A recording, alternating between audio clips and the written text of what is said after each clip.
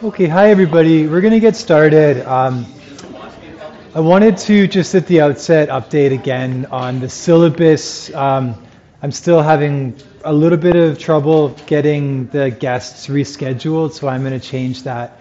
I'll get it, I promise, by Wednesday. I know that people obviously plan ahead, but the important thing to be totally clear is we are going to be having class both days after reading week. So just, that idea there'd be no class one of those days is off. I'll get the updated syllabus by Wednesday, and I really apologize that it's taken me a little bit to get this figured out, but it'll be done soon, I promise. Okay, so I want to get right into it today because we have a fair amount to get through, a fair amount of interesting stuff, and we're going to finish off Remedies today. I'm going to finish going through the chapter, specifically talking about these old equitable writs that are important to have some familiarity with. It's not, we're not going to go too deep into them, but some familiarity is important. And then we're going to get into the cases, and I am looking forward to showing you a really interesting exchange between Joe Arvey and the Supreme Court of Canada in the Insite case. So we'll do that right after the break. So picking up sort of where we left off, remember I was explaining how relief in a judicial review is fundamentally equitable relief. And you're calling on the courts to invoke equitable jurisdiction, and you're calling on the courts to invoke equitable jurisdiction fundamentally for these rule of law concerns of making sure the executive stays within the scope of its powers. So when you are invoking equitable relief, a lot of times things get a little bit historical, and what I mean by that is that you run into these equitable doctrines that have evolved for quite a while, and quite often, have references to the old Latin names. Honestly, you see a lot of Latin when you get into equity, and so the relief that you can seek in a judicial review stems from the old equitable writs. And this is, writ was literally something you would, fill in and file saying that I want relief from the court, I'm demanding relief from the court. And the types of relief you could get included these certiorari, prohibition, mandamus, other equitable forms of relief. So I want to go through these to make sure you know what they are. Then I'm going to talk about why they're not specifically all that important anymore, in the sense that you don't have to file a true equitable writ anymore due to statutory reform. I'm going to touch on that. But first, let's talk about what these writs are and what they give you. And number one, with a star, with a big circle bolded in your notes, is certiorari. Certiorari. This is an equitable form of relief where in essence, it means show me the record of your decision such that I may review it for jurisdiction. And the court asks some body, some decision maker, to provide it with the record upon which it made its decision, and the court will review that to ensure that decision was within jurisdiction. That is really the essence of judicial oversight of the executive. So when you are thinking about administrative law, you want to think that's fundamentally what I'm doing 99% of the time, invoking the court's supervisory jurisdiction to make sure that somebody stayed within the scope of its jurisdiction. And I'll come back to this a little bit when I talk about Air Canada, but the basis upon which you conduct that review is you say, give me the record. Give me what was before you to let me have a look at it. When the court is satisfied that the body did step outside its jurisdiction, the remedy is to quash, set aside that decision. And this is overwhelmingly the remedy you're looking at when you invoke an application for judicial review. You're going to ask the court to quash, to set aside a decision. And then what happens next? Well, the matter would usually be sent back to that same decision maker to decide again. We'll talk more about this wrinkle when we get to questions of bias and procedural fairness, but ordinarily I really do mean the same decision maker. The court won't direct that a different person at the tribunal hear the matter usually. Ordinarily it will be up to the tribunal itself to decide who hears the matter again, and oftentimes it will be the exact same individual. So if there's really one thing that I want to forcefully impart to you in this lecture, it's that your ordinary relief is just going to be quash a decision, set it aside, and remit it back to the tribunal to try again. That's what you have to make sure your client understands is the likely outcome of your judicial review application. And that's what you have to decide if is really in your client's interest to get that kind of relief. But that's what's most often available. And so much of the other things we talk about today, or even we talk about remedies broadly, is exceptions, other things that might be available, other wrinkles to this. But those really are the exceptions.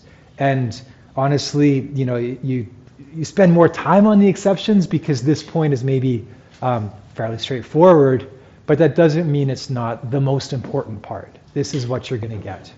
So you're going to seek relief in the nature of certiorari, and you're going to hope to have the decision set aside and remitted for reconsideration. Try again. So number one, equitable writ, certiorari, most important. Bold it, highlight it, star it. Remember, that's what you're normally going to get. I'm going to run through the other ones so you understand what they are, but of course, don't let that detract from the primacy of certiorari. The second writ is much less commonly invoked. I've not had opportunity to invoke it. I thought about it once, but it ended up not being necessary. Prohibition is in essence the court telling a decision maker, don't exercise a statutory power that you have. You cannot use this power in these circumstances. So it's when you apprehend something's going to happen to your client, there's going to be some power that's going to be exercised, and perhaps the exercise of that power would cause immediate harm to your client, and you believe that there's a fundamental basis why it would be contrary to the rule of law to have that power exercised against your client. You could seek to preempt that by seeking an order in the nature of prohibition. It rarely arises. But if you understand that basic idea of what it is, it's the court saying, oh, don't exercise your power here. There's something wrong if you try to do so. Getting ahead of things. That's the essence of prohibition. So, still relevant, but much less important.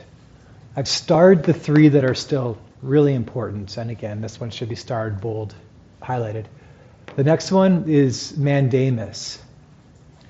Some people say mandamus, but I think mandamus is more accepted. It doesn't really matter. People know what you're talking about if you say either.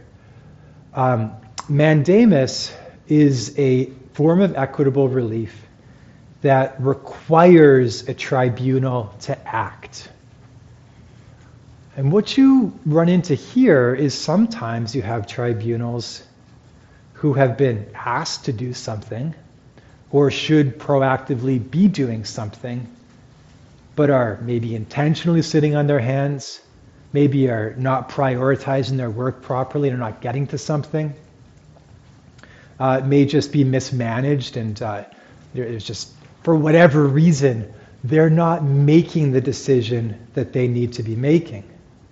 So mandamus is a form of relief where you say, decision maker, you have to make this decision. You have to go ahead and do this in some reasonable amount of time.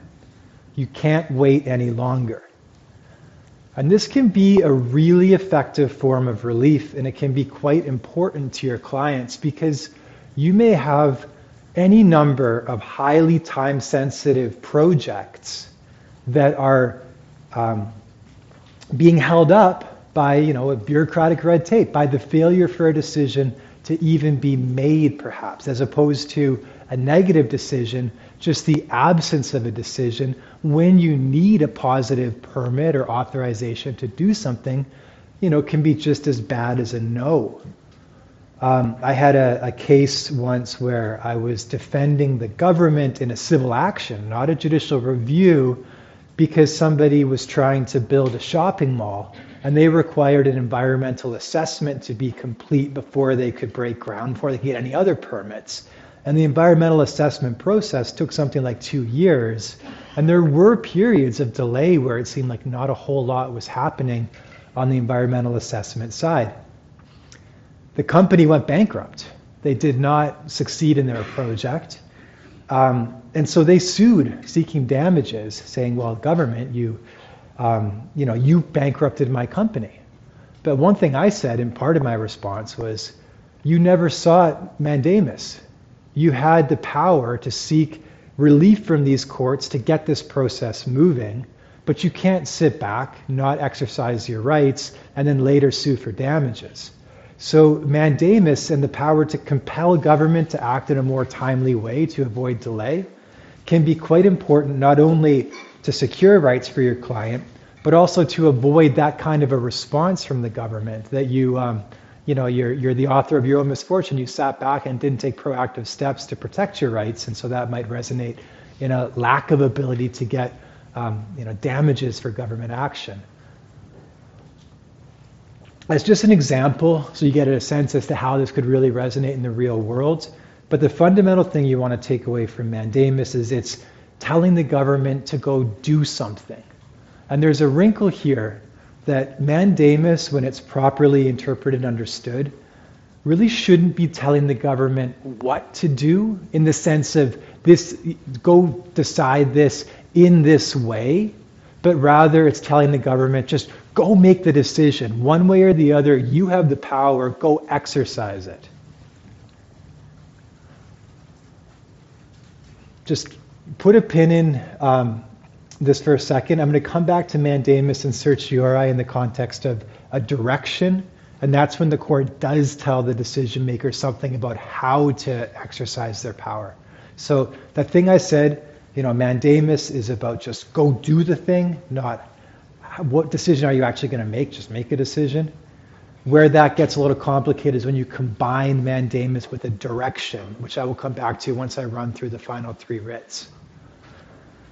The fourth is a declaration, declaratory relief.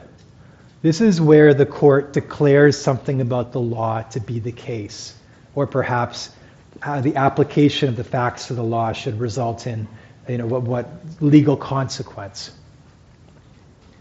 Declarations are technically non-binding. It's the court making a declaration about what the law is or ought to be.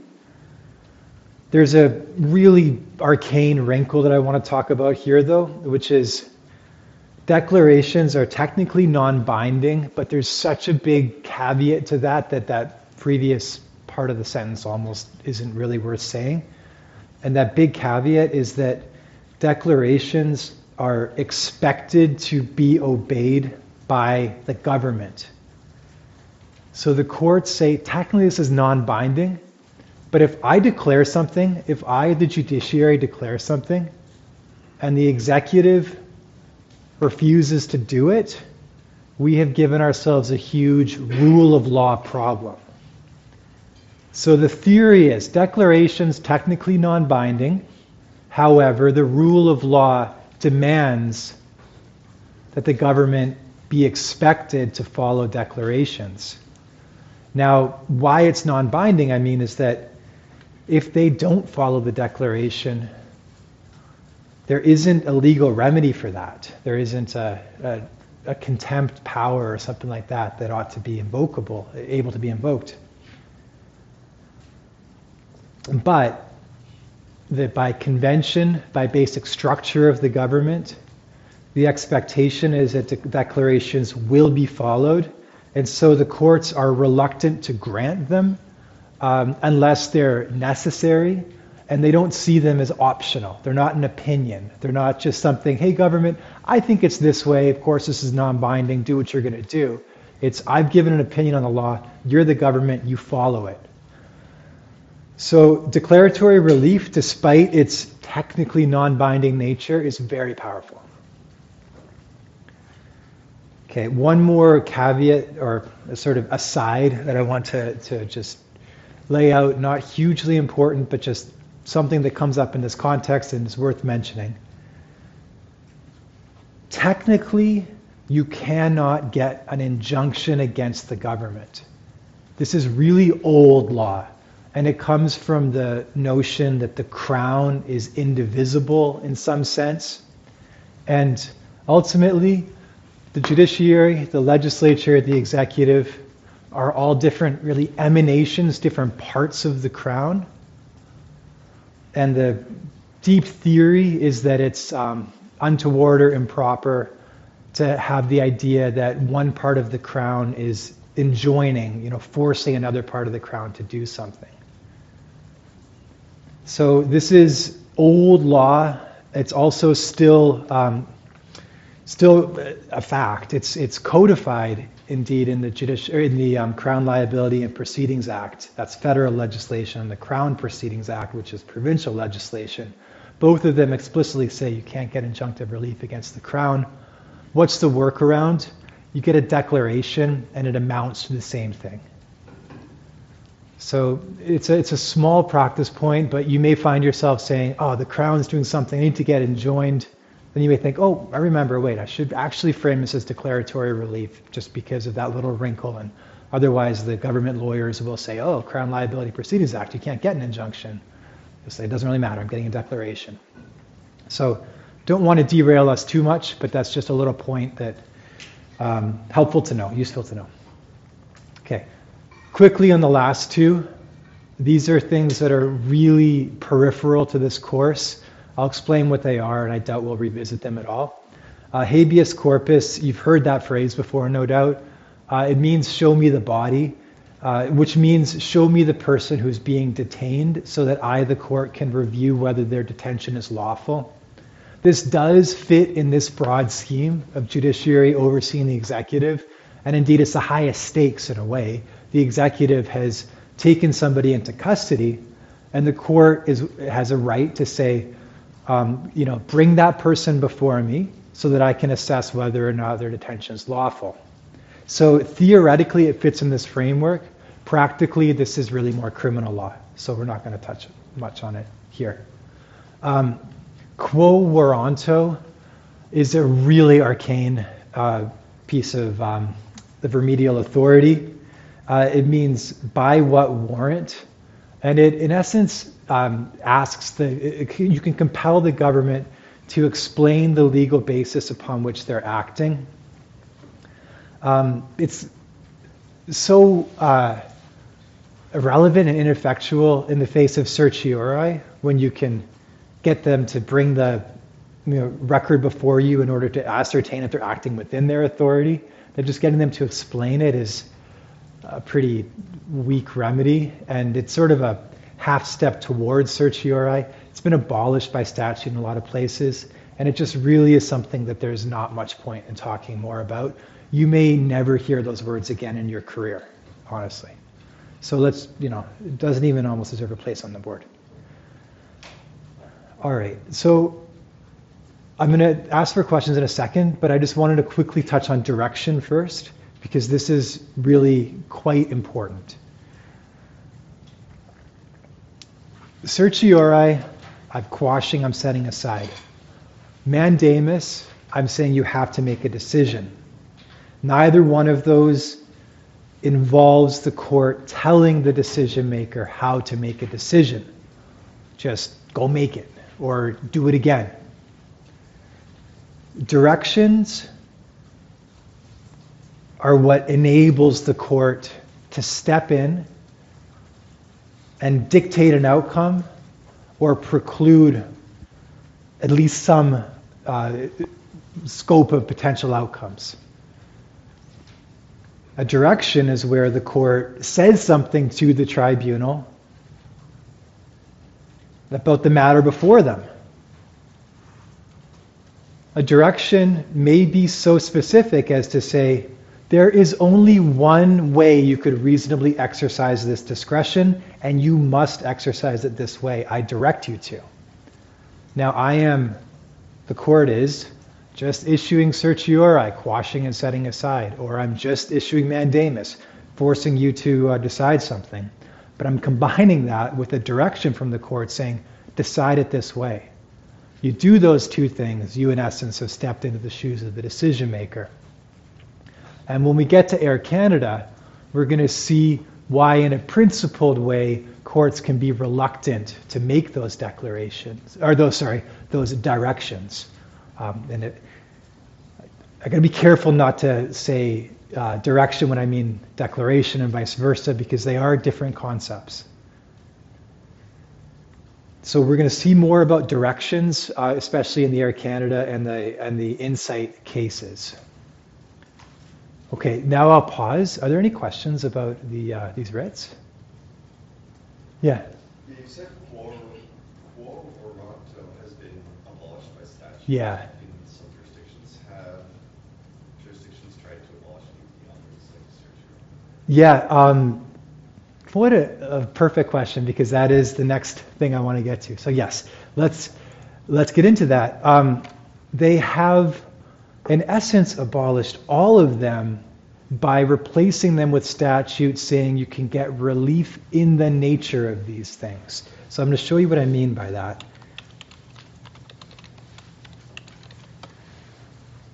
So every jurisdiction in Canada, except for the Yukon, as far as I understand it, has in fact done away with all of these writs, in the sense that you don't have to invoke the court's inherent equitable jurisdiction anymore, which came with some annoying procedural requirements, like to actually file a writ, things like that can be discouraging to access to justice. And especially in the judicial review framework, they can be discouraging because you don't want a legalistic problem with a pleading to disentitle someone to relief. So they've simplified things by replacing the equitable writs by implication. I mean by implication, they don't explicitly have to say these are abolished. They say you can proceed this way through statute, and the court says, like, just this is the way to go now. This is the option the legislature has made available. And by using this language, like you see in the Judicial Review Procedure Act, which is a statute we're going to come back to, there's the two main statutes that govern judicial review in British Columbia. The Administrative Tribunals Act, that's that list of things you can order off when designing a tribunal. We'll talk more about that. We introduced it last class. And the Judicial Review Procedure Act, which is a general statute dealing with procedure to bring judicial review applications. And in that general procedural statute, the JRPA is how you'll hear it referred to most often, the legislature has made clear that an application for judicial review, the court may grant relief that you be entitled to in the nature of mandamus, prohibition, or certiorari. So they have, instead of saying you have to actually go ask for this equitable writ, they've said you know what kind of relief you would get if you had invoked certiorari, mandamus, prohibition, and courts, you are entitled to grant that within the context of a judicial review.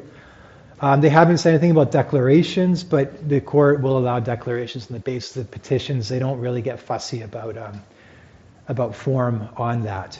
I don't know much about habeas corpus, to be honest. It's just not something that I deal with because it really is a criminal law question. So you see this in the Federal Courts Act also, and they list more writs. They do include declaration and habeas corpus within their equivalent section. But the fundamental point is that there's been this legislative move to retain the essential character of the relief you could get while doing away with the sort of arcane procedural hoops you had to jump through to get that kind of relief. That's the big picture takeaway. And if you go to the court and you say, I want certiorari, they say, I know what you mean. You want relief in the nature of certiorari under the JRPA. Not a problem. So the good thing is they've gotten away from some sort of technicalities But the important thing is that you understand what the essence of this relief is going to look like.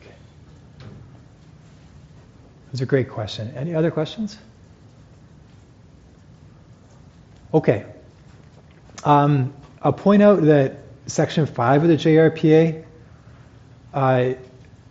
explicitly records the power of the court to issue directions when asking a tribunal to reconsider.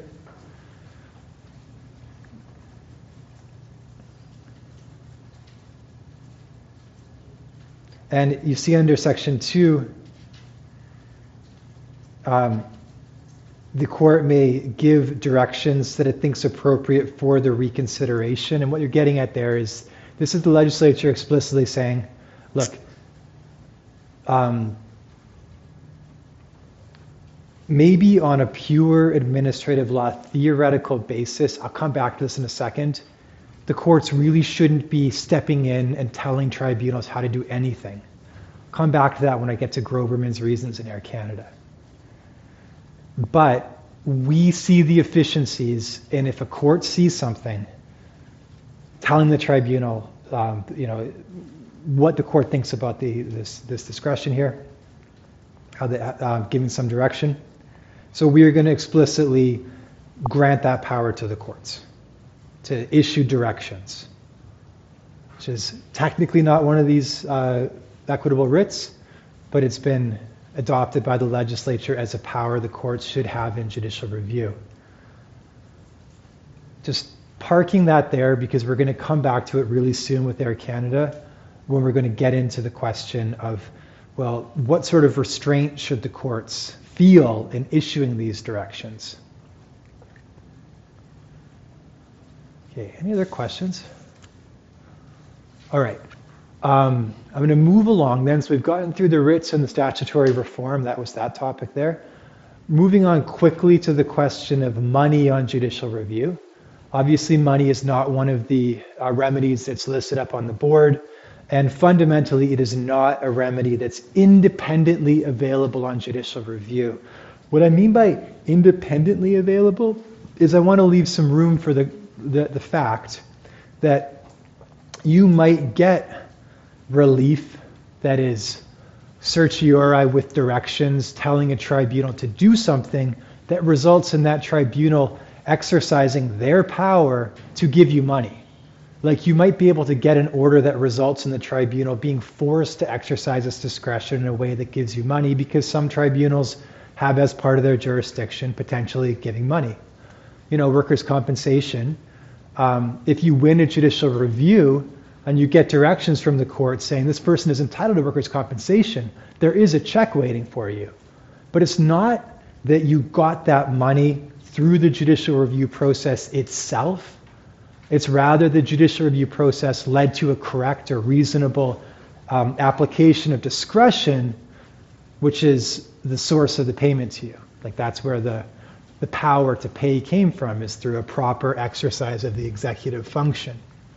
So you can't get money on a judicial review as an independent form of relief. The only caveat to that is costs. You can get a costs award, your legal costs, but that's not going to cover the actual expenses you're going to incur with getting a lawyer, almost certainly. And it's not going to be aimed at compensating you for whatever harm you say the tribunal did to you. And again, people can get very significantly financially harmed by misapplication of administrative discretion. Ron Corelli, my example of the people who didn't get to build the mall. I don't think that was wrongly applied discretion, but similar circumstances. If you don't get to do your big project because there's been an administrative mistake, your damages could be significant. Then you think about the scope of things that fall within executive discretion. You think about building a major mine or a pipeline or a forestry tenure and the ability to harvest that. And the damages from a bad application of administrative discretion can be huge. So we've touched on this before. The answer to this lies in the fact that the courts will get involved in overseeing the executive, not just through judicial review, but also in the context of an action for damages. that you can sue the government for the way it applied a statutory power. As I said earlier, this is really the purview of tort law. And as I said earlier, you're probably looking at getting into either misfeasance in public office or negligence, where you've established a duty of care on the Ans-Cooper framework. Kind of might trigger the back of your mind some tort law concepts you probably learned about. There's a new one that's gaining in steam. That's actually what kept me up late last night. Constructive expropriation, which is kind of a growing area where people are trying to get money from the government for administrative actions. This is all a bit afield from admin law. There's just one point that I want to make here, and this is very minor, but so I'll go quickly through it, but maybe of some interest. And this is that for a long time, there was a doctrine that said, if I want to sue the government because I say they misapplied their statutory discretion, they made some error in applying the statute, it was incumbent upon me to first go to judicial review and establish that fact, and then bring an action where I say, look, I've already proven that the court hasn't, or that the tribunal didn't exercise its discretion in a reasonable or correct way, however the standard may be. And now I want to show how much that harmed me and how I fall within a negligence action or a misfeasance action. This is burdensome. You had to do 2 proceedings when what you really wanted was money all along. So the Supreme Court of Canada, in a case called Telezone, did away with that doctrine. And they said, if what you really want is money because you say the government's harmed you, and you have a cause of action, negligence, misfeasance, you don't have to do the hoop of a judicial review before you go asking for monetary relief in an action. That's not to say the judicial review becomes a vehicle to seek those damages. It's not. But you could bring an action without having to do a preliminary judicial review. It's really just a streamlining. So I raised that because Telezone is relatively recent. You may come across cases that seem confused on this point that are earlier. This is a point that's now settled, and I think pretty clearly settled in a logical way. So just a small thing. The big takeaway is, if I think that this government decisions harm me, if I want to have that decision changed, I should go with judicial review. If changing it doesn't really do much for me because the damage is done, I should bring an action for damages. That might be worth just a few more words, and the example I'll use is the facts of Telezone. So Telezone concerned a company that was trying to get a broadcasting license back when it was a finite resource, in essence, how many different people could broadcast over the airwaves. They didn't get the license. They said it was for improper exercise of administrative discretion, but the license had already been given to somebody else who had a company up and running. Getting that decision set aside, it's too late. Telezone's not going to get the license now. It's over. The other company's entrenched. So they said, look, I wish that you'd given it to us, but now I just want compensation for your failure, as opposed to there being a real substantive benefit they could potentially obtain by changing that administrative decision. And if you're in a position where you could mitigate your losses, avoid your losses by going to judicial review and getting that decision changed, the court's going to still expect you to try that instead of just asking for damages. They'll say, wait, you didn't try to you didn't try to overturn this administrative decision. You just sat happy with it, but now are saying it caused you all this harm. I'm not happy with that. I actually literally wrote that argument last night in this case I'm working on. It comes up quite a bit. So I don't want to say too much more about money on judicial review. Just the key point is it's not directly available. Okay, any questions? Yeah. Yeah, kind of on what you just said. So I just want to clarify that really costs are the only type of monetary compensation that you will get through judicial review, because even in your workers' compensation example, you might not get that money, and that's not directly flowing from the judicial review. It would flow from the tribunal. Okay. Perfect. That's it. That's really well said. Probably could have saved 10 minutes of everyone's time if I'd said that. That's right. Okay, really good. So that's a little bit annoying, but these are my notes from yesterday, from last class that I just finished up. So when you look at the notes, if you pull them, this will be from lecture 4. Well, maybe actually I duplicated in lecture 5 also, so forget it. It's duplicated. Moving on to Air Canada now. Air Canada is a really important case for this course because so much of what we deal with is the exceptions, the weird cases, the anomalies, the Supreme Court of Canada cases that, change the law or whatever it is. This is a routine judicial review case. This is what they look like. And so I want to spend a little bit of time with this case, because it just gets a good, clear statement about remedies that ties back into our rule of law conceptions and our conceptions of justiciability, the role of the courts, the role of the tribunals. So I like it for that reason. But I also am going to spend some time with it because I worry sometimes that this all feels nebulous, and just landing some of the concepts we've talked about just by explaining one particular case in some detail could give us a better sense as to really what does judicial review look like? How does this actually function? So I'm going to spend a little more time on it, and I'm going to introduce some concepts that go beyond remedy that we're going to come back to in this course. And so just as I said about the chapter last class, that's not a bad one to revisit at the end to see if you kind of get everything. Air Canada and the reasoning in this case is another good one because you would see a lot of good high-level judicial review theoretical thinking and application by Justice Groberman, who's one of the leading administrative law judges in British Columbia for sure. So Air Canada, she was a case argued by my wife, who's one of the people who's supposed to come do a guest lecture who I'm having a hard time pinning down, which seems ironic to me. I know where she lives. But Air Canada, I raise it all the time. It's one of the most useful cases in my toolbox because so much is there of just theoretically sound judicial review law being applied.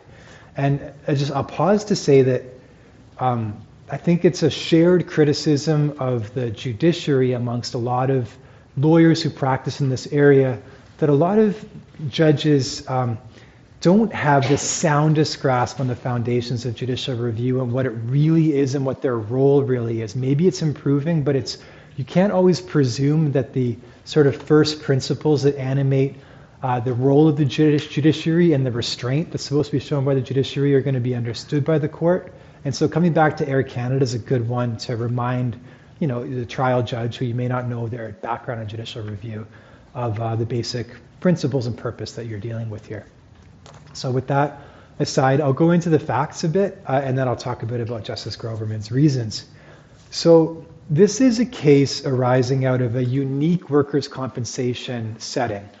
You don't have to know much about this, but it may trigger something in your mind as to, wait a second, why is clearly a national, federally regulated entity like Air Canada dealing with BC provincial workers' compensation law? And it's just a wrinkle, an anomaly, in essence, that Air Canada and the transportation carriers, through agreement, have come to a system whereby workers' compensation claims are administered in the various jurisdictions in which they operate. If you're a worker with Air Canada, you'll get the same judicial review, the same workers' compensation rights, remedies process as would any other worker before the Workers' Compensation Board, but then technically your check would be paid by Air Canada itself, not by the BC provincial government. I only say that not to confuse things, just in case you were confused about thinking back to interjurisdictional immunity and some of the cases about regulation of transportation, why this is happening. That's why. Don't worry more about that. So the facts of this case are, I think, kind of vivid, where you have a person who works on the air the airplanes. She's a supervisor of the sort of cabin crew, and there's a problem on the plane.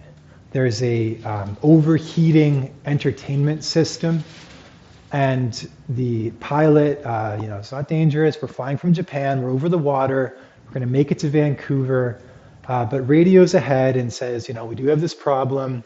So there's emergency personnel on the ground when they land. The individual, Ms. Sikel, investigates the problem. It's quite vivid. They talk about her prying off the cover to this panel and seeing the electrical overheating. And Ms. Sikel lands, by all accounts, I would say, behaves admirably in this difficult, stressful situation. But then, like lots of people, once it sets in what just happened, she feels anxious. She feels a psychological injury. She knows that an overheating entertainment system caused a Swiss Air crash some years previous. She also knows the somewhat scary fact that when there's the same kind of code that was issued by the pilot to say we have a potential problem, sometimes the Air Force scrambles fighter jets to potentially take down a plane if it's otherwise going to crash over a heavily populated area. So there's some real stressful things that she's grappling with. And so she takes time off work. Not a lot of time.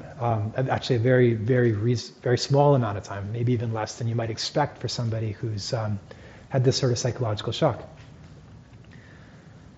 She goes to apply for her workers' compensation benefits. She applies to the Workers' Compensation Board. Very summary proceeding. They look at her claim. Yes, this is fine. Excellent. I'm just going to start diagramming how this goes up. So we got the Workers' Compensation Board. So she applies here. Okay, yes, excellent, good. Now, ordinarily, just aside, quick pause, employers don't really care if you get entitled to workers' compensation. Potentially their premiums could go up down the line. But because of that nuance with Air Canada I said earlier, that they have to actually pay it themselves because WCB is administering the benefits, but they're paying them, they may be a little bit more maybe stingy. So they ask the Workers' Compensation Board to reconsider. So the first thing you have is, that's supposed to be a 1, is an internal reconsideration. And if you remember, we're talking about these sorts of remedies or sorts of places you can go for relief. Just want to illustrate that is the first thing Air Canada does. The Workers' Compensation Board reconsiders it themselves, and the Workers' Compensation Board says, no, this is fine. We did not make an improper decision here. The Air Canada then actually triggers a second right to reconsideration. So they go back and say, wait, what about this other thing? Have you thought about this? They say, yes, we have. Indeed, this is fine. So first process is really going to WCB. Then there's a reconsideration. Then there's a second reconsideration. Then you go up to the WCAT, the Workers' Compensation Appeal Tribunal. So this is not a statutory appeal. This is a review still within the statutory framework. You're still within the workers' compensation statutory scheme, and the legislature has created the Workers' Compensation Appeal Tribunal to review decisions of WCB. Workers' Compensation Appeal Tribunal raises for the first time a question of its territorial jurisdiction over this individual. Now, this was not something either party was fighting about, but this is a point that I will make again, if it's an important point to know just in general. If a tribunal doesn't have jurisdiction over something, it doesn't matter if the parties agree to be there. You can't consent to jurisdiction. Either you have it or you don't. So WCAT says, I don't think this falls within workers' compensation in British Columbia, and I'll tell you why. The injury is suffered on a trans-Pacific flight a couple hours out from Vancouver. That's when she had the shock. Miss Zakel doesn't live in British Columbia. She actually lives in Manitoba, and she commutes to British Columbia to work these trans-Pacific flights. Then she goes back home, on an Air Canada flight. Presumably I think deadheads is the phrase, where you just, flight crew can get on other flights. And she goes home to Manitoba to take her time off. So Workers' Compensation Appeal Tribunal says, sorry, this happened outside of Canada, and she doesn't live here, and Air Canada is not based in British Columbia. I don't see the connection to British Columbia. It's just fundamentally where the plane was landing. So Workers' Compensation Appeal Tribunal says, I don't have jurisdiction here. Sorry, Ms. Zakel, I'm not going to get to the merits of your mental injury. And that was what the Air Canada was fighting about, was saying, no, this was maybe pre-existing or not a compensable mental injury. So you have this decision from WCAT which disentitles Ms. Zakel to benefits through WCB because they say, you're in the wrong place. Maybe it's Manitoba, maybe it's federal. I'm not sure where they wanted you to go, somewhere else. So that gets challenged on judicial review to the BC Supreme Court. BC Supreme Court says, WCAT, you were unreasonable. In fact, you're patently unreasonable here. The judge of the BC Supreme Court seems really taken by this problem, this mental gymnastics almost, where the judge says, look, you're telling me that if there's two flight attendants on the same flight, and one lives in Manitoba and the other lives in British Columbia, and they suffer the same injury in the same place, you have jurisdiction over one and not the other? I mean, who cares where somebody lives? You could be in a border town and just drive across the border every day. Why does that change? You are employed out of British Columbia. This is where the flight crew is based. The judge says, in essence, no uncertain terms, it is crazy to think that this person is not within workers' compensation jurisdiction. So that judge grants the relief of certiorari, quashes, sets aside, and sends the matter back, but sends the matter back with clear direction in the form of the judge's reasons, which can only be read as saying there's an inevitable outcome and workers' compensation branch must take jurisdiction here.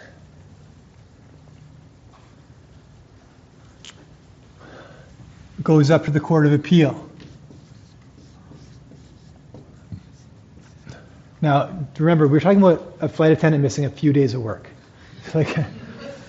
But there were principles here that were important for all parties. So oftentimes on these sort of things, they'll actually render them moot by just paying the money and saying, look, we've paid this, but this is a principal thing. We really want the courts to engage with us here.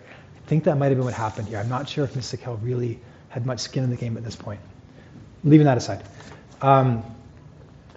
Court of Appeal has these reasons that are really interesting for a lot of different points in this course. I only asked you to read the highlighted portions, and that's where I want to start on the question of remedy. But then I'm going to flag a few things that are in the reasons, which are just ideas that we're going to come back to and that you want to know are in this case also. So Justice Groberman says, in essence, I agree with the BC Supreme Court. The decision of WCAT was patently unreasonable. But he says, I think it's patently unreasonable because there was clear guidance on how the board is going to interpret questions of residency and how that relates to the board's jurisdiction, which this adjudicator seems to have just ignored. Completely failed to consider binding policy on this issue. That renders their decision unable to stand. This is something that demands the courts intervene. if you want to think about it in terms of jurisdiction, the legislature never intended to allow WCAT to make decisions while ignoring binding guidance. So he says, yes, this must be set aside. But he says, I'm going to be a little bit more humble, though, than to purport to tell the board how it has to resolve this jurisdictional question. I'm going to recognize that there may be things I don't see here. There may be other reasons that jurisdiction doesn't arise here, or it may be that a proper and careful application of this policy leads to the conclusion that there isn't jurisdiction in this case. So he says, I am going to remit it, but without a direction that would inevitably lead to the finding of jurisdiction here. Just going to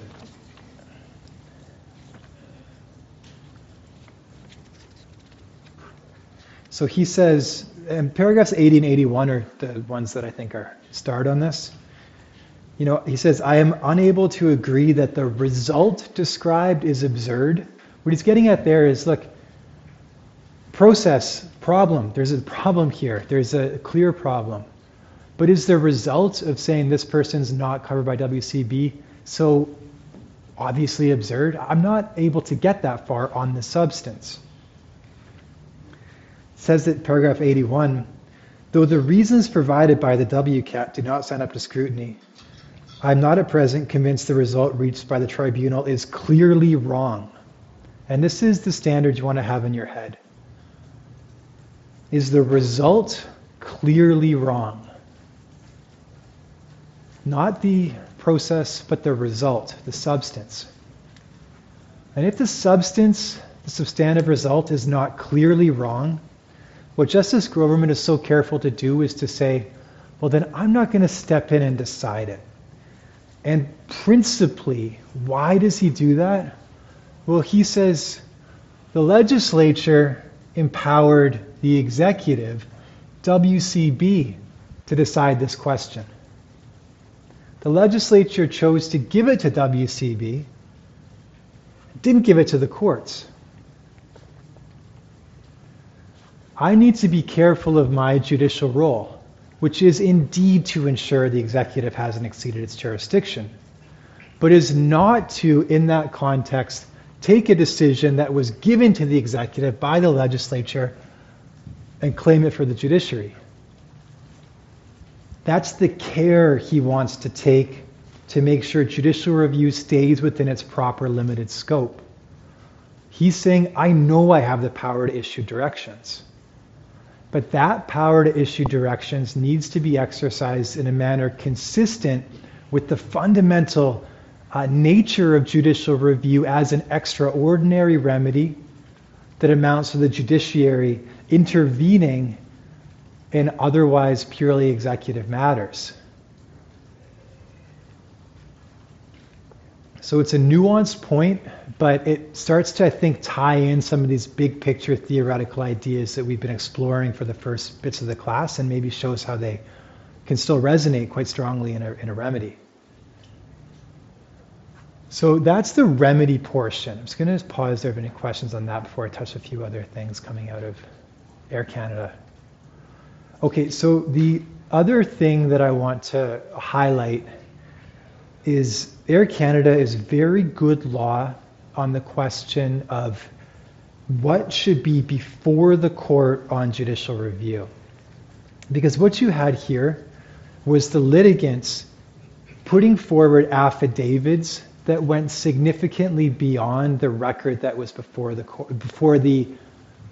WCB or WCAT, introducing new facts, new considerations.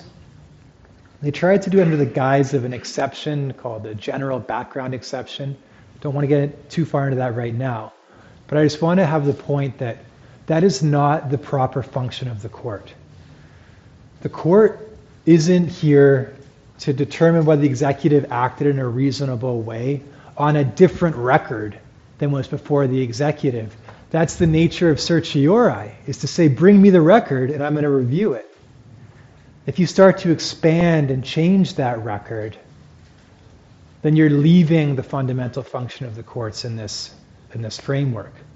So we're going to come back to this when we talk about procedural fairness, because there are exceptions there to expand the record.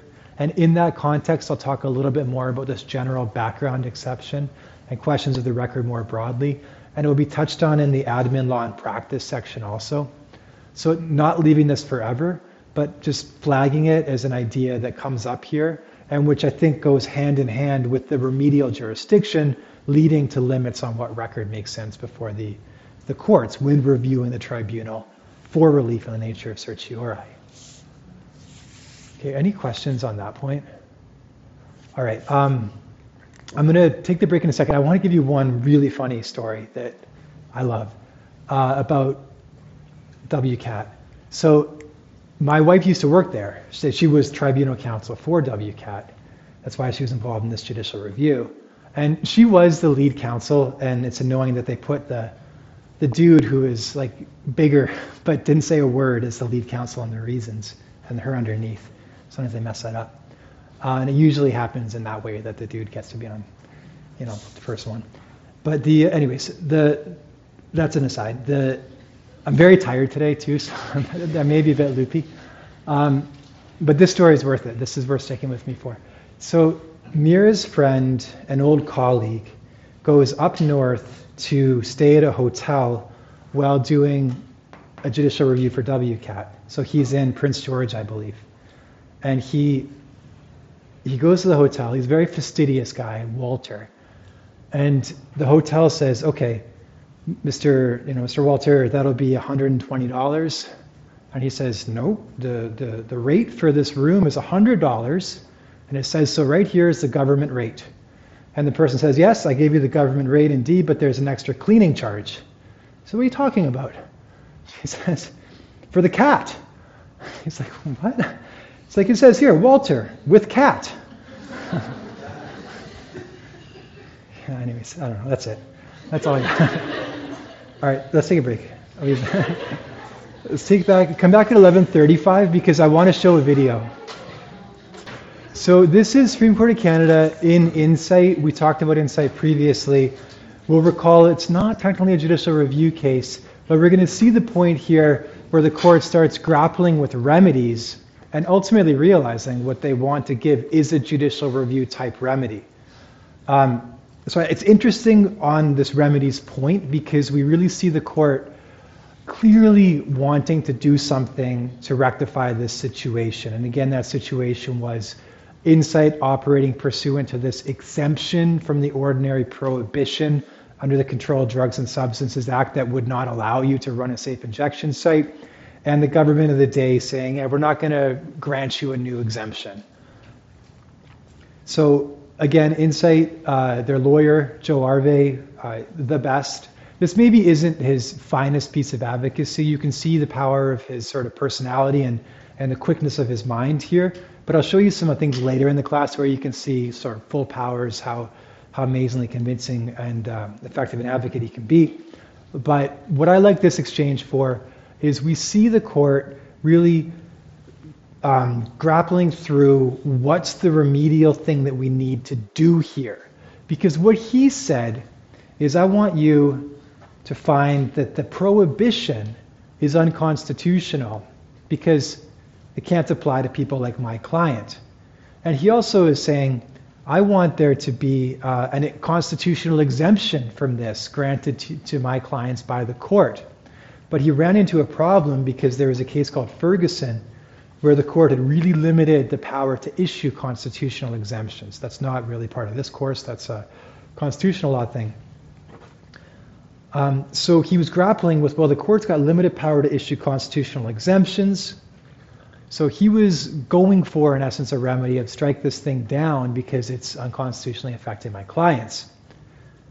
Supreme Court of Canada was saying, Section 4 and Section 5 are pretty broad prohibitions under the Controlled Drug and Substances Act as to the possession, distribution of drugs.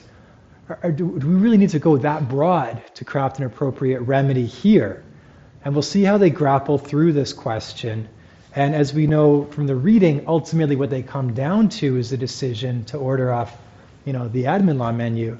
And they do mandamus, you must decide about the question of issuing an exemption. With the direction, you must give that exemption. Maybe that's where they're going to land. So let's watch, we're going to watch about 8 minutes or so of this interaction, and I think we'll see a lot of the ideas of remedy kind of batted around in an interesting way. That problem, and we aren't here to advocate for other places in the country. We are here to say that in this application, the law is unconstitutional. And yes, there may be some issues of drafting, but they're hardly insurmountable. I mean, Parliament obviously should pass a statute which allows exemptions, requires exemptions in situations like Insite. And that may require the use of regulations to sort of fine-tune the contours of that exemption. But when the government is presented with a situation like Insite, the law should be crafted in a way in which it is there is no question that Insite should be allowed to operate without fear of prosecution. Does that not bring the debate perhaps more usefully under Section 56? Because then it would be a factual question whether in circumstances such as Insite, we're not here on a judicial review, but it's just I have difficulty with saying throw out the exemption, we don't need it. We could have brought a judicial review of the minister's decision and refuse. And the outcome would have been exactly the same. We would have said any refusal in these circumstances violated our client's Section 7 rights. That would have been one option. But the option that we chose, which is to some extent it's just a matter of procedure, I think, is to challenge the very laws that even gave the minister an opportunity to say no. I'll let you be out of this question, but I don't think it's just a matter of procedure, because the effect of our decision, would you not agree, will be very different. Extremely different. If we say that as a whole, Section 4, Section 5 does not apply, when? In what circumstances? In these circumstances. Can I ask you this? You say you could have brought a judicial review. Let's assume that you went that route. You don't challenge the scheme. You say that 4, 5, and 56 together make a constitutional scheme. And let's suppose that, as the Crown contends, there is no decision. The minister just does not grant the exemption. Now, your friends opposite say that there's no decision and you would have no basis for a judicial review. What is your position on that? What should you do in that circumstance? What are you looking for of this order? Who's not making a decision? Yeah. So that she's trying to say, I mean, she's saying, look, I want to give you an order of mandamus. I don't think you really asked for it in your factum. Can you please say mandamus? She's like, what's that remedy again where somebody will make a decision and you want them to make a decision? Can you say it? He doesn't say it. Well, I suppose you're saying if the government just simply didn't decide.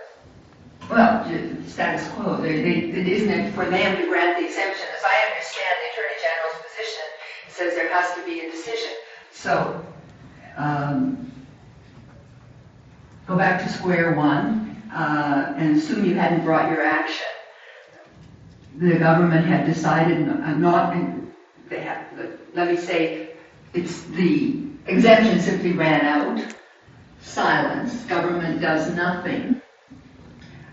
Your friends opposite say, well, there's no decision, there's no basis for judicial review. I just wanted your position on that. Well, I guess that was what that was exactly what we were worried was going to happen. We were leading up to the trial, we were waiting for a decision, hoping for a decision, we were getting no indication from the minister except that it was going to be negative. If we're faced in a situation where we're beholden to the absolute discretion of the minister whether or not to grant an extension and when he's going to do so, then the problem isn't Section 56. The problem is Section 4. The problem is that provides for an absolute prohibition. That's what criminalizes the coin line Insite. That's what we challenged. Can I just clarify one point? You mentioned that you had saw a declaration that a Section 56 exemption was not required. Yeah. Am I right in thinking the trial judge dismissed that application and you didn't appeal the dismissal? I don't know that he did so directly. I think he effectively agreed with us, because by saying that Section 56 was his words was no antidote to Section 4, he's effectively saying that there is no need for us to seek a Section 56 exemption. So I think he effectively gave effect to I our... thought he held that declaratory relief would be inappropriate to in effect declare that certain conduct was not criminal. Could you say that again? I didn't hear you. I thought that what the judge decided was that declaratory relief would be inappropriate. No, that was on a different point. That was on whether or not the trafficking provisions were even engaged. That was the point that Bandy raised. That was a different point. That wasn't our point with Section 56. I just don't understand how the declaration of the trial judge would work. He declares that the Section 4.1 and 5.1 are unconstitutional, and he suspends it. So on that approach, every time a situation arises which arguably gave rise to a charter problem, we wipe out the statute, suspend the declaration, and send it back to Parliament. Isn't it a much more rational approach for Parliament to have said we recognize there are exceptions and we're building a mechanism to deal with it? Well, I invite you then to reconsider this court's decision in Ferguson. Because prior to Ferguson, we were just seeking a constitutional exemption. Perhaps, and this is Sharon, that's a better answer to your question. Prior to Ferguson, we thought all we needed to do was get an exemption for Insite, and you do it one at a time. But the message that we got from this court in Ferguson is that constitutional exemptions are appropriate. Well, you don't need a constitutional exemption if the statute itself provides this leeway. And then the question is, well, how is that exercised? Well, but the problem we could have done a judicial review. That would have been one way of doing it. But we, following the jurisprudence from the Ontario Court of Appeal in Parker, Section 56 was not something that Mr. Parker had to judicially review a decision on. We were of the view we weren't compelled to do that either, because the real problem was Section 4, and Section 56 giving the minister the absolute discretion that it gave wasn't an answer to Section 4. Discretion subject to the charter. I appreciate that. We could have gone that way. I'm not saying we couldn't have gone that way, but in our view, we shouldn't have to be beholden to the Minister of Health under Section 56 if our client's charter rights are violated by Section 4. In fact, All right, I'll stop there. So I think it's a quite interesting back and forth. And what you're seeing, am I off? No, I'm on. What you're seeing is the court really struggling with this question of remedy, really struggling with whether they have to go so far as to strike down a statutory scheme in order to give effect to what these people have established, or at least presumably the court accepts will it be established with respect to their charter rights. You see the smartest lawyer around being resistant to say this should have been a judicial review. It's a tough concession to make that you're out on the wrong foot, and you don't know if the court's going to be willing to kind of grant you the relief anyways in this context, or whether there might be some, sorry, if the law's constitutional, if you want to start an application for judicial review, do it again. And he didn't want to go that way, so he was fighting. He knew the answer to the mandamus question. Like Joe Arve knows what the name of the thing is when you force somebody to make a decision who's just sitting on something. He didn't want to say it. He wanted to stand on, I want the law declared unconstitutional. But you saw the court just wasn't willing to go that way. They wanted to have a more limited thing that said, look, we have this provision that prohibits, but we have a safety valve provision. The problem is the ministers not exercising their discretion in accordance with that. They're in fact refusing to issue a decision at all. I have a limited remedy, because I know my admin law, of mandamus combined with the direction. And when I grant that, I can accomplish the goal of avoiding these clients having these litigants having a violation of their charter rights, and I can do so while preserving the constitutionality of the scheme. So they find the admin law case in there, and pragmatically they just decide it because it's before them. But I think we see a lot of the themes of this course that we've talked about so far sort of bubbling up in this discussion. One of the things that I thought was most interesting is right at the end, which is why I kept going for a little bit. That's Justice Binney, is the judge who was speaking at the end there with Joe Arve. And Justice Binney says, well, wait a second, there's a discretion here. Joe Arve says, well, I don't want to be at the absolute discretion of the minister. But Justice Binney interrupts him and says, well, discretion is constrained. He says by the charter, but he really could be saying, as we know from Ron Corelli, it's broadly constrained by the purpose of the statute. It's not an untrammeled, unconstrained discretion. And indeed, you remember, ultimately the court decided that not exercising discretion here was wholly inconsistent with the statutory purpose. Remember, that was what we read Insite for before last week, that it actually lowers crime and prevents death. And you said it was safety and health that are the reasons you weren't granting the exemption. So I think this case is worth revisiting, A, because I like to show this exchange, B, because it's a nice illustration of the mandamus plus direction route, which is really the strongest in a sense. You have to decide it, you have to decide it this way. One of the strongest remedies you can give in an admin law context. And then I like it because it again brings forth some of these bigger themes that we've been exploring so far. Are there any questions on that?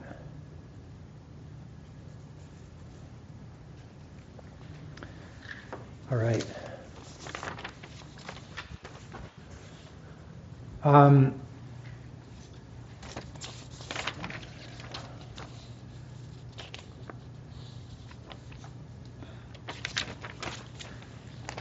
going to just make the caveat again that you don't want to look to Insite for your law on how the charter and admin law intersect. We're going to get back to it later, and it's been overtaken in subsequent cases. And it really wasn't the square focus and framing they were deciding this case on because it didn't get off on an admin law footing. So a bit of an anomaly in some ways, but interesting on remedy. Okay. The final thing that I want to talk about today, we may even be able to wrap up a little bit early, which should be fine, is the Khadr case. And I want to talk a little bit about the question of justiciability and how that, again, factors into the court's thinking on remedy.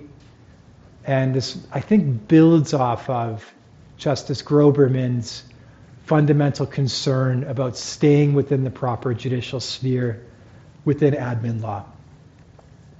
So Khadr is a very tragic case, of course, of a Canadian citizen who was involved in alleged war crimes and detained in Guantanamo Bay and was found to have had his charter rights violated in an ongoing way.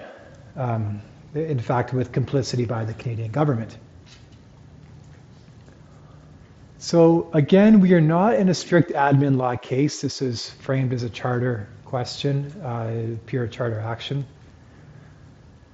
But the question for the court was, if I accept that there's these charter violations and they're ongoing charter violations, what remedies can I order? And what Khadr said is, well, you tell the Prime Minister to exercise their foreign affairs power to stop this charter violation. We are now at the absolute highest level of the executive in terms of the Prime Minister dealing with foreign governments.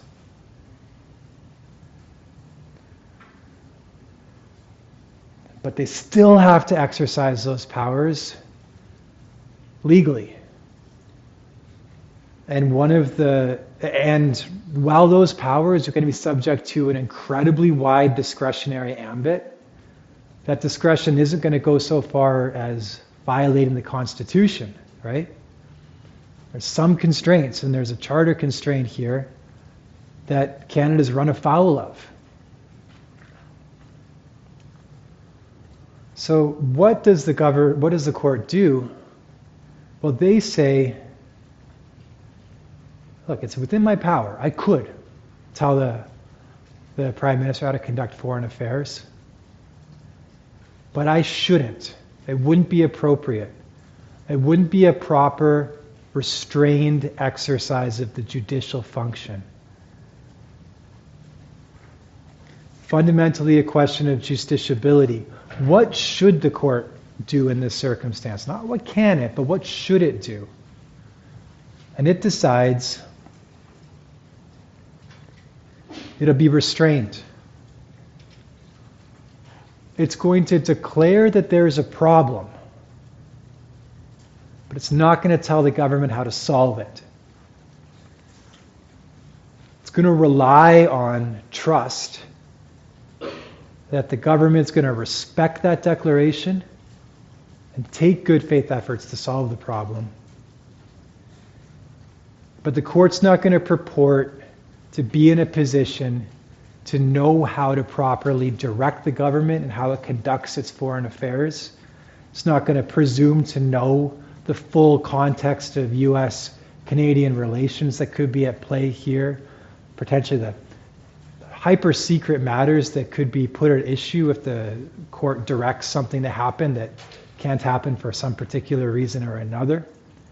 So they say, declare there's a problem, leave it up to the government to find a solution. I raise this case for not much more than that it's the simple thing about restraint in exercising remedial powers, and that restraint being especially likely to be exhibited when we get really high up the chain to high-level government powers, high-level discretion at large matters of state. But I don't want you to confuse that reticence, that sort of willingness to be sort of humble as to the role and limits of knowledge. Don't confuse that with a lack of legal ability to interfere. The judiciary can oversee the executive no matter who it is or what it's doing, if they stray beyond the scope of their powers. Final thing I want to touch base on Khadr is the thing that I've been dancing around so often. The prerogative comes up here. So I say over and over again, the executive gets their power from the legislature. And then I've said a few times, or the royal prerogative, but don't worry about it, doesn't really matter very much. I still stand by that. But this is one of the instances where the source of the power is the royal prerogative. So you get an explanation of what the royal prerogative is at paragraph 34 of Khadr, 34, 35. And it's just a good thing to start to know that if this starts tickling the back of your mind, well, there's that prerogative thing that's also there and I need to factor it in. Remember, Khadr is a good place to go back and look at it. So the court, 34, says, the prerogative power is the residue of discretionary or arbitrary authority which at any given time is legally left in the hands of the Crown. So right there, it doesn't sound great for some of our rule of law concepts, does it? The prerogative power is the residue of discretionary or arbitrary authority which at any given time is legally left in the hands of the Crown. And so what you hear in this is residue. It is a tiny bit that's left, and it's a tiny vestige of true monarchy, right? Like, this is dating back to the Crown being the king or queen with absolute authority. This is dating back, in essence, to pre-Magna Carta type law. Like, we're getting really old here. the idea is that there are some things that have always been done by government that there's no statute or regulation authorizing the government to do. For those very limited things,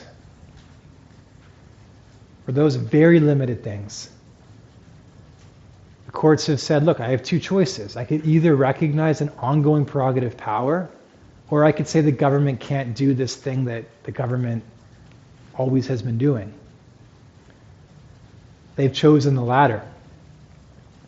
But as soon as Parliament or the legislatures legislate in an area that was previously covered by the prerogative power, unless they say otherwise, they're deemed to have done away with the prerogative power and constrained it to the legislation.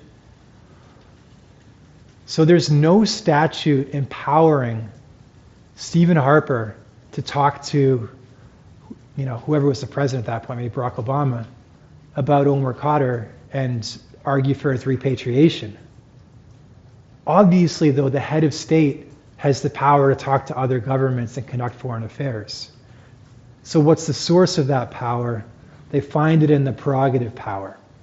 If Parliament chose to enact the Conduct of Foreign Affairs Act or whatever it is, and say, this person has the power to negotiate with these governments on these terms in this way, that would be found to now be the source in the prerogative power.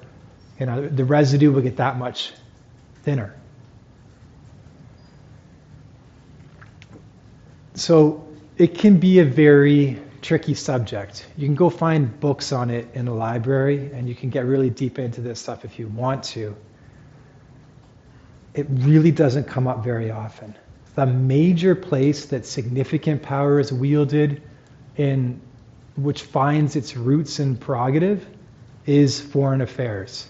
The weird one, the really weird one, is passports. There is no statute authorizing the issuance of passports. It's very strange. I don't know what the really reason for that is. Rather, there's a passport order. So if you Google, Canada Passport Act, nothing. But the first thing that will hit, they'll say, I know, I'm Google, I know. You want the Canada Passport Order. Looks like a statute, but it just isn't. It's not passed by the legislature. It's enacted by the executive pursuant to their prerogative power over foreign affairs. Weird vestige. That said, someone doesn't give you a passport, Vavilov, we'll come back to that. You're just as able to judicially review to ensure that the executive stayed within the scope of that Canada Passport Order. It's really a distinction without a difference. But so prerogative power, weird, vestigial, allows the government to continue doing the kind of things it always was doing, isn't something that can be a grab for new powers or new authority. The other place it comes up often is the bestowing of honors. There's no Order of Canada Act, I don't think. I think that is something that is given pursuant to the prerogative power. So it's important to know what it is. It's also important to know that it is just like how certiorari is the remedy that you really want to put on a pedestal. Even more so. The executive power comes from legislation. The prerogative power is such a tiny exception to that statement that it's not worth a ton of your mental space. Any questions about that? Yeah. Sorry, and I may No. have just gone into La La Land when you said this. But so if the power is legislated to somewhere else, Yeah. the Crown loses that power?